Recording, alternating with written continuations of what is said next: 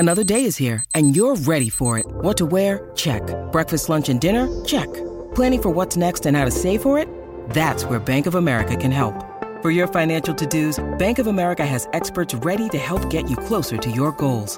Get started at one of our local financial centers or 24/7 in our mobile banking app. Find a location near you at bankofamerica.com/talktous. What would you like the power to do? Mobile banking requires downloading the app and is only available for select devices. Message and data rates may apply. Bank of America N.A., member FDIC. When you need mealtime inspiration, it's worth shopping Kroger, where you'll find over 30,000 mouth-watering choices that excite your inner foodie. And no matter what tasty choice you make, you'll enjoy our everyday low prices, plus extra ways to save, like digital coupons worth over $600 each week. You can also save up to $1 off per gallon at the pump with fuel points. More savings and more inspiring flavors make shopping Kroger worth it every time. Kroger, fresh for everyone. Fuel restrictions apply. You are listening to the Next Best Series podcast, and this is our review of The Lord of the Rings, The Rings of Power, Season 1. We thought the war, at last, was ended. Today, our days of peace begin. We thought our joys would be unending. We thought our light would never dim. The skies are strange.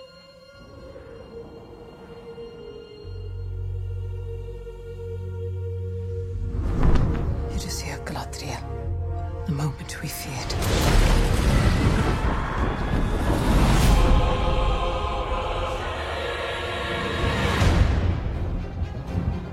Evil does not sleep. It waits. Beyond the darkness, tempting shadow, to bury us all beneath the mountain. He has not one name, but many.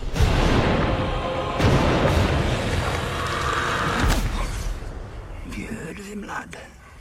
Have you heard of Sauron?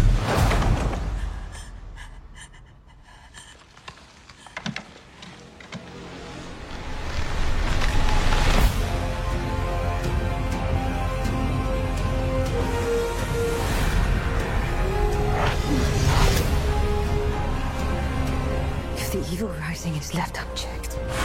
It will take us all.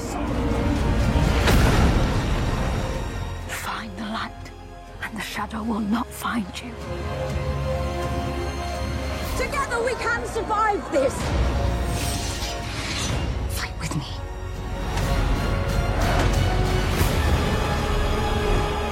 Each of us must decide who we shall be.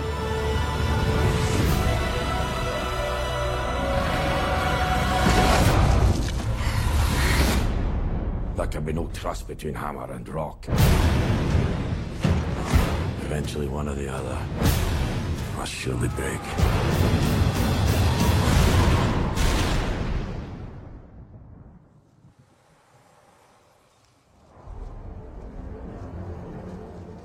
You have been told many lies of Middle-earth. Hello, everyone, and welcome to the Next Best Series podcast, where today we are discussing The Lord of the Rings, The Rings of Power, Season 1. I am your host, Matt Neglia. The time of recording is 9:03 p.m. on October 21st, 2022. And here to join me today for this podcast review, I have Daniel Howitt. Hello, hello. And from Feelin' Film, we have, returning to the show once again, Aaron White. Hello, happy to be here. And also returning to the show, got great feedback from our Stranger Things Season 4 episode, culture writer for RogerEbert.com, Brendan Hodges, everybody. Hey guys, excited to be here. I'm very excited to dive into this show. For listeners will probably know that the Lord of the Rings trilogy by Peter Jackson is my favorite movie of all time. I have read the books, and it's been a while because, let's face it, I'm not much of a reader. I'm more of a movie watcher. So I've read the books only once, but I've seen the movies numerous times, including, yes, the Hobbit trilogy, which I haven't seen as much because I've got issues with it. But here we are today. We have The Amazon series, the most expensive television series ever made, actually, with a production budget that is worth at least $1 billion for 5 seasons. I love that its rival for most expensive movie, or at least, most expensive TV show up there is The Morning Show, of all things. Are you like kidding? how? Really? Oh, I'm not kidding. Those actors' salaries. Salaries, yeah.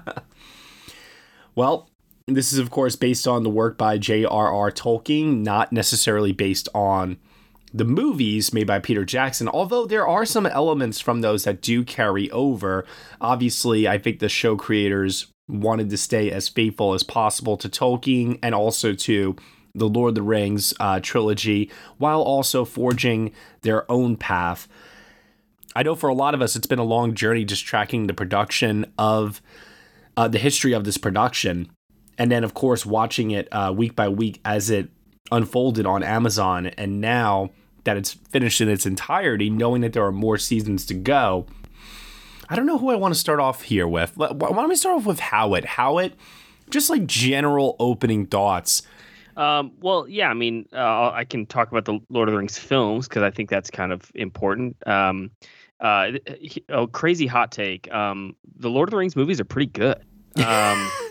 So yeah, of course I love those films. Films, I said plural just to get under Matt's skin. Okay. And I think the Hobbit films are fine. Again, no real hot takes there. I pretty much in the consensus opinion there. But I'm not really into the lore of it all, the Tolkien lore. I just read the books, the Lord of the Rings books this year for the first time. But even so, I'm just not into the Tolkien lore. The worlds, the characters, the history, all of it's a little lost on me. And so, because of that, and because I know that large ensembles across this whole world is basically part of the whole Tolkien experience, my main concern heading into this series was, will it be convoluted? Will there be too many plot lines, too many characters? It's just hard to follow, or you have to be super invested. And thankfully, the answer to those concerns for me is no. It is not hard to follow. The stakes are so clear. Sauron has disappeared. Galadriel feels his power growing and knows he's rising again. The stakes are clear. And of course, there are still a lot of plot lines and people groups and locations. And so, it does take some concentration to follow, but it is much more clear than I was worried about. So the other part of that is, I'll be perfectly honest, I don't know maybe any characters' names outside of Galadriel and Elrond. I feel like it'll take me a lot of, what's that one guy? But even so, the big picture story is clear and it's compelling, and that's what's most important. And then the next thing that stands out is that the production value is, you see that $1 billion on screen. It is, I don't know if this is like a controversial opinion. I don't feel like it is, but this has got to be the best looking TV show of all time, right? I'm even trying to think of I think it's better looking than House of Cards. What am I saying?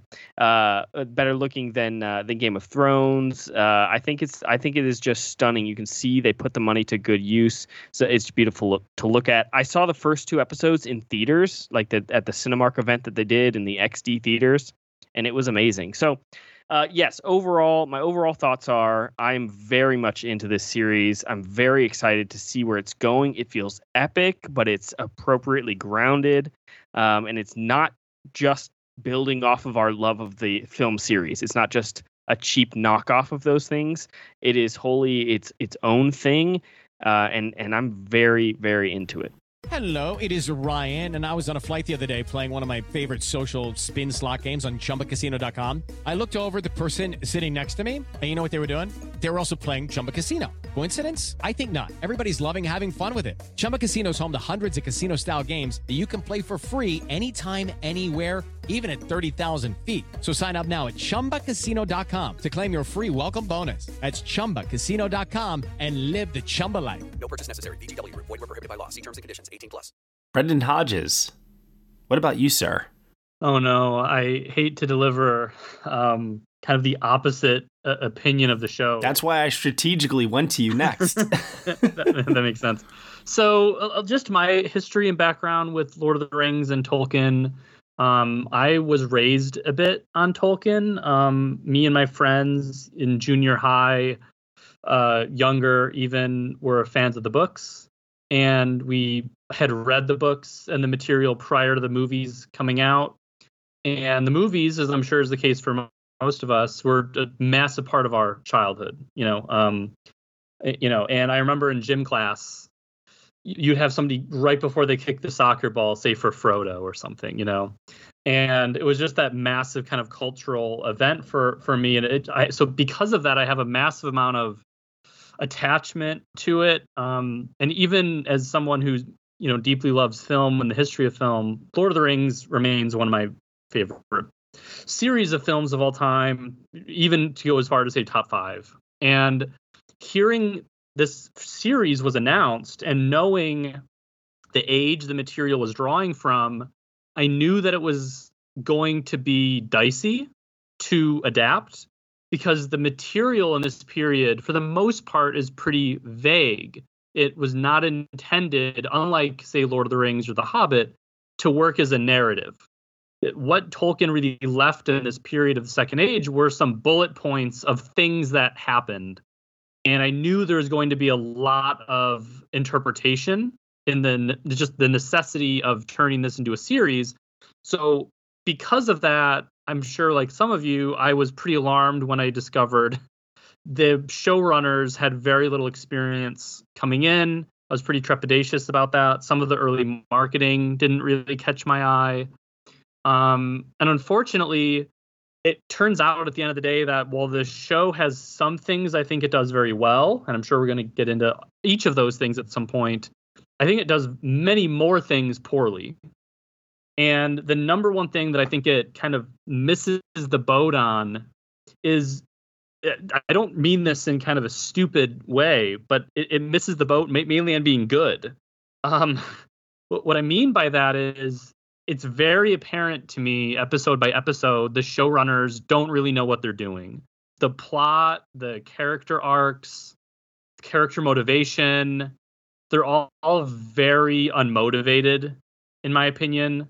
It very much seems like they had a bunch of stuff they wanted to happen, but they didn't know how to make it happen. So it has this feeling of being really static. It's neither the organic, slow buildup of drama that is the Fellowship of the Ring, or is it this breakneck pace adventure series? It sort of has this really weird middle ground where it's always trying to create the illusion of action, the illusion of incident, and very often very little is actually happening in the season. I know we're going to go into specific stuff later, but the greatest example I can give is the Harfoot arc. Basically nothing happens in 8 episodes of that particular story arc. Very, very little happens. It's a weirdly static season where there's very little plot movement in it. And it just generally felt kind of incomprehensible. The broad strokes of what they want to achieve are totally there, but episode by episode, it loses the plot, so to speak. And while I do agree that it is the best looking show of all time insofar as the quality of the CGI, maybe a controversial opinion that I'll have tonight is some of it looks beautiful, but a lot of it to me looks quite ugly, actually. Just aesthetically. It often has really flat, very brightly, almost overlit lighting. It has a very, I don't know, the sets look like sets. The costumes look like costumes. And I really missed that lived-in realism that you found in Peter Jackson's movies. And indeed in Game of Thrones and now House of the Dragon. And while the first 2 episodes are quite cinematic by Bayona, the director, who I think is very good, the subsequent episodes fall into this very TV style of direction where it becomes more coverage based, meaning there's multiple cameras and they kind of build the scene in the edit, and the shots are not as motivated or well selected or set up. And I honestly just felt like it was a massive waste of resources and just a massive missed opportunity. Okay. This is why I went to Brendan next, because I like jumping around here between the different opinions. Let's kick it over next to Aaron. Well, wow. I'm not going to just immediately disagree with all of that. I know I actually agree with some of it, although I came out very, very positive on the show myself. Like you, Matt, this is my favorite film of all time.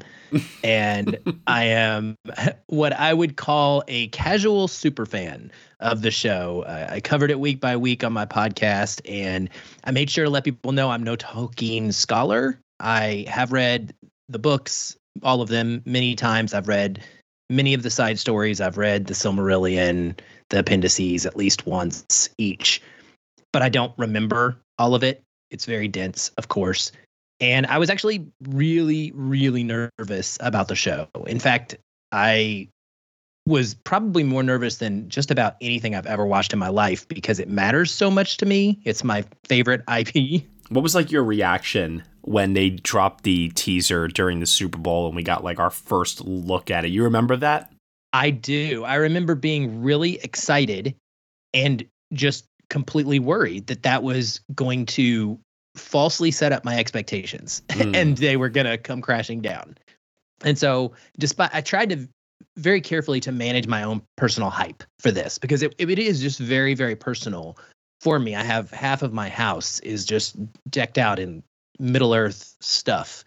And so I really, really wanted it to achieve the tone of Tolkien's writings as best as possible and the kind of physical tone of Jackson's universe. Those were the main things I wanted. I wasn't as concerned with being perfectly true to the lore because, like one of you or both of you mentioned, it is something where we knew going in that there was going to have to be a lot of interpretation. There was going to be a lot of creative liberty.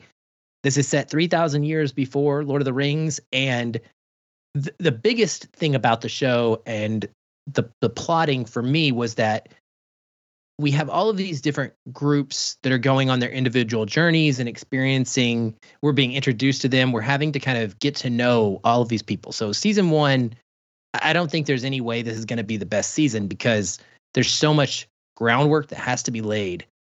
And in the other big issue is that they are so far apart for much of this season, and there is a gap in age that has to be closed in order to make a show like this work in the way that the story that they want to tell. Because if you actually told it kind of in a linear fashion, the way that maybe it should go, the elves and the dwarves are going to outlive the human characters, and it's just not going to work. So you've got to condense everything and kind of make it all happen as if it was one moment in time. And so I was totally okay with all of that. I thought it looked incredible a lot of the time. And like Brendan said, I actually agree. I thought there were some times when I was just like, what's going on? Like what happened here? The CGI just had spurts of being very poor. And then we would get a moment like the Balrog and versus the elf and the tree. And I would just have my jaw on the ground, or, an aerial shot introducing us to Khazad-dûm in its glory days, things like that. I think those wow moments sort of, I don't want to say they kind of made me overlook its faults, but they overshadowed its faults in such a big way that it worked really well for me. And then from a character perspective, I think that they chose some good story arcs to follow, and that I also agree with Brendan. It is definitely dragged out too long. Like, I wanted the Harfoots. I love everything we learned about their culture and the setup for them interacting with an Istar. May or may not be a certain person we know, and how that could play into what we know of that character later on, and all of these things. But my goodness, there were a couple of episodes in the middle of this where, like you said, nothing happens, and it's just not how a show works. Like, this probably would have worked at, well, it was 8 episodes, right? So like 6 episodes of really well-paced content are in here. And it just kind of, episode 7 was a letdown for me. So for example, like episode 6, I think it was 8 total, correct? So make sure. Yep. Okay. So 6 was so incredible, right? Ending with Mount Doom exploding. And then we hit episode 7 and I was just like a complete crawl where literally almost nothing took place. It was just conversations about the aftermath and nothing really progressive. And then there's literally one good scene. That's it. In episode 7 between Prince and King Durin with Peter Mullen just absolutely killing it. And that's it. Yeah. And so, and we also, I think they also struggled in the show to kind of keep each group progressing at the same kind of pacing. Like we would go in a whole episode without seeing the dwarves.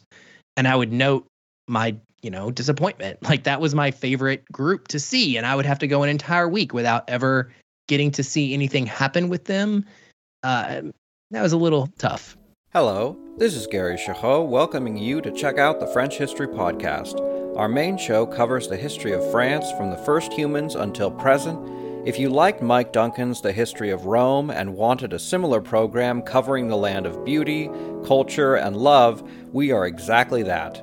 We also host world-renowned scholars who have delivered guest episodes on their specialties, including 18th century pirates, revolutionary booksellers in 20th century Paris, the special friendship between the Marquis de Lafayette and Thomas Jefferson, and numerous others.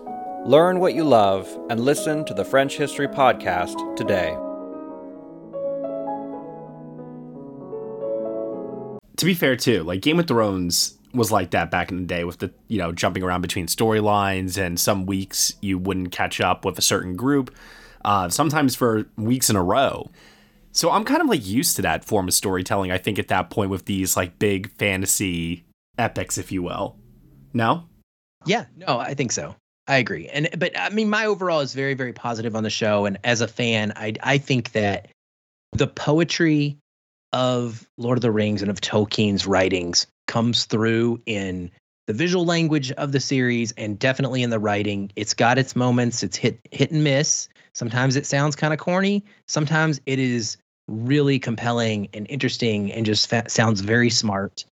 And I think that for me personally, I felt like I was in Tolkien's universe, and it was a really great contrast to be watching this at the same time as House of the Dragon, because you could definitely understand the difference in those universes and how they play out. The Lord of the Rings as a world is all about hope. It's about characters who have inherent goodness, and the world is built around the idea of an ultimate hope. Whereas Game of Thrones is kind of very opposite of that. It's very cynical, and it's everybody has some bad in them versus good. And so I liked the juxtaposition and how those two things played out. And I'm really glad that we got it the way that we did. Yeah, I'm glad that they were airing side by side as well, even though my experience of watching them side by side week by week wasn't the case. I very much have been following House of the Dragon every single week religiously, where with this, I did put it off for a bit because I got to admit, like, I'm not one of the haters that trashed this the minute I saw the initial trailer, heard about the casting. Oh my God, the humanity. You would think that the world was ending the way the internet reacted to the fact that there were going to be people of color in the Tolkien universe. My God, everyone calm the fuck down. Seriously. Some of those characters actually turned out to be the best characters of the fucking season. So, like, I don't really know what people were going on about.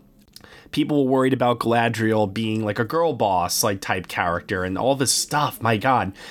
And some of the discourse that I've just seen surrounding the show just seems so petty and rooted in so many other deeper personal issues that I think the people that are issuing these critiques have, where Brendan, a lot of the stuff that you were bringing up before, I actually do agree with. Like, in terms of writing, structure, pacing, this was not a perfect season of television by any stretch. I do disagree with some other points you brought up, but I'm not going to sit here and blindly defend this show just because it reminds me of my favorite movie of all time. When I watch it, it makes me feel good to be in this world, to be listening to Tolkien's dialogue, or at least dialogue that's trying to come off like Tolkien's dialogue sometimes. And then, of course, the production design, the fact that it was shot in New Zealand, it does give you the sense that it is like connected to the Jackson, Hobbit, and Lord of the Rings films in a way. I actually think it's somewhere nestled like in between visually, because Howard, you were praising the visuals a moment ago. And I have to admit, I agree. Like J.A. Bayona, the first 2 episodes, my jaw was on the floor. I was like, wow, this is the most cinematic show I've ever seen, to the point where I was like, this isn't even a show. This is a goddamn movie. This looks absolutely breathtaking. And after that, yes, I did feel a pretty significant drop off. Even during Udun, that episode, I'll get into in a little bit here, but that should have been another jaw dropper. But for specific choices that were made during it, it wasn't for me. And I will admit, like, the series had its moments, from visual effects to cinematography, production design, costume designs, where like I was just blown away by it. But then there were some other points where I was like reminded, oh, wait, yes, this is a television show after all. So it is a little inconsistent. It's never going to be the same dark, gritty, grounded realism of the Lord of the Rings trilogy, because those were shot on film. They had a lot of tangible, practical effects. And this, I don't think it goes as far as The Hobbit did, where I really got the sense that everything in that world was so manufactured to the point that it eliminated all stakes and made it feel like a cartoon. I just didn't get the same magic out of it the same way I did from the original trilogy. So in a way, I think Rings of Power is like somewhere in between, where it's trying to take modern technology and blend it with some practical elements, while also simultaneously trying to look like, obviously, a modern show that's trying to outclass everything else that's on television today. Were there like any particular, we'll start off with this, were there like any particular moments of visual effects or sequences that from just a pure visual standpoint that really stand out to you from this season? I think the whole Mount Doom sequence was pretty stunning, and the aftermath, for the most part, with the world turning orange and smoky. I thought that was really stunning. I'm with you on that. I really liked the Mount Doom creation. I do hate that an episode later, in episode 7, they treat it like it's like this grand reveal with the name drop. And I was like, we know this already. That was so silly. We knew this an episode ago. I agree. That was very silly. Yeah. I do appreciate, though, I will give the show credit for this. I do appreciate that every time we went to a new location, they would show where we were on the screen, sometimes even using the map to help people along from a visual standpoint. Super helpful. Really, really like those moments. But my God, that Mordor title reveal, cast into the fire. Yeah, that was terrible. Hey everyone, sorry to interrupt, but this is a preview of our Season 1 review of The Lord of the Rings, The Rings of Power here on the Next Best Series podcast. In order to get the full 2-hour-long review, you will have to head on over to Next Best Pictures Patreon, where for $1 minimum a month, you'll get the rest of this review in full, ad-free. You have been listening to the Next Best Series podcast, part of the Next Best Picture podcast umbrella. We are proud to be part of the Evergreen Podcast Network, and you can subscribe to us anywhere where you subscribe to podcasts. Be sure to leave us a review on Apple Podcasts and let us know what you think of the show. We really appreciate your feedback and your support. Thank you so much for listening, as always, and we shall see you all next time.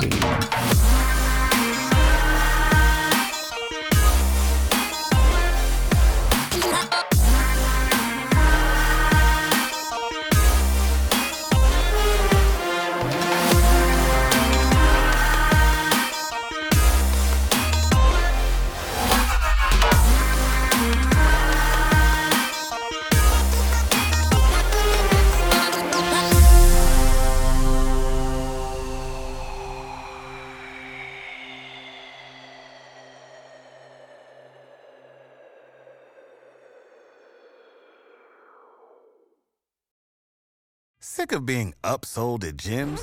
My guy, you're currently a base member? For $90 more, I can upgrade you to our Shred membership. For $130 more, you'll be a Swole member. And for just $300 more, you'll reach Sweat Platinum.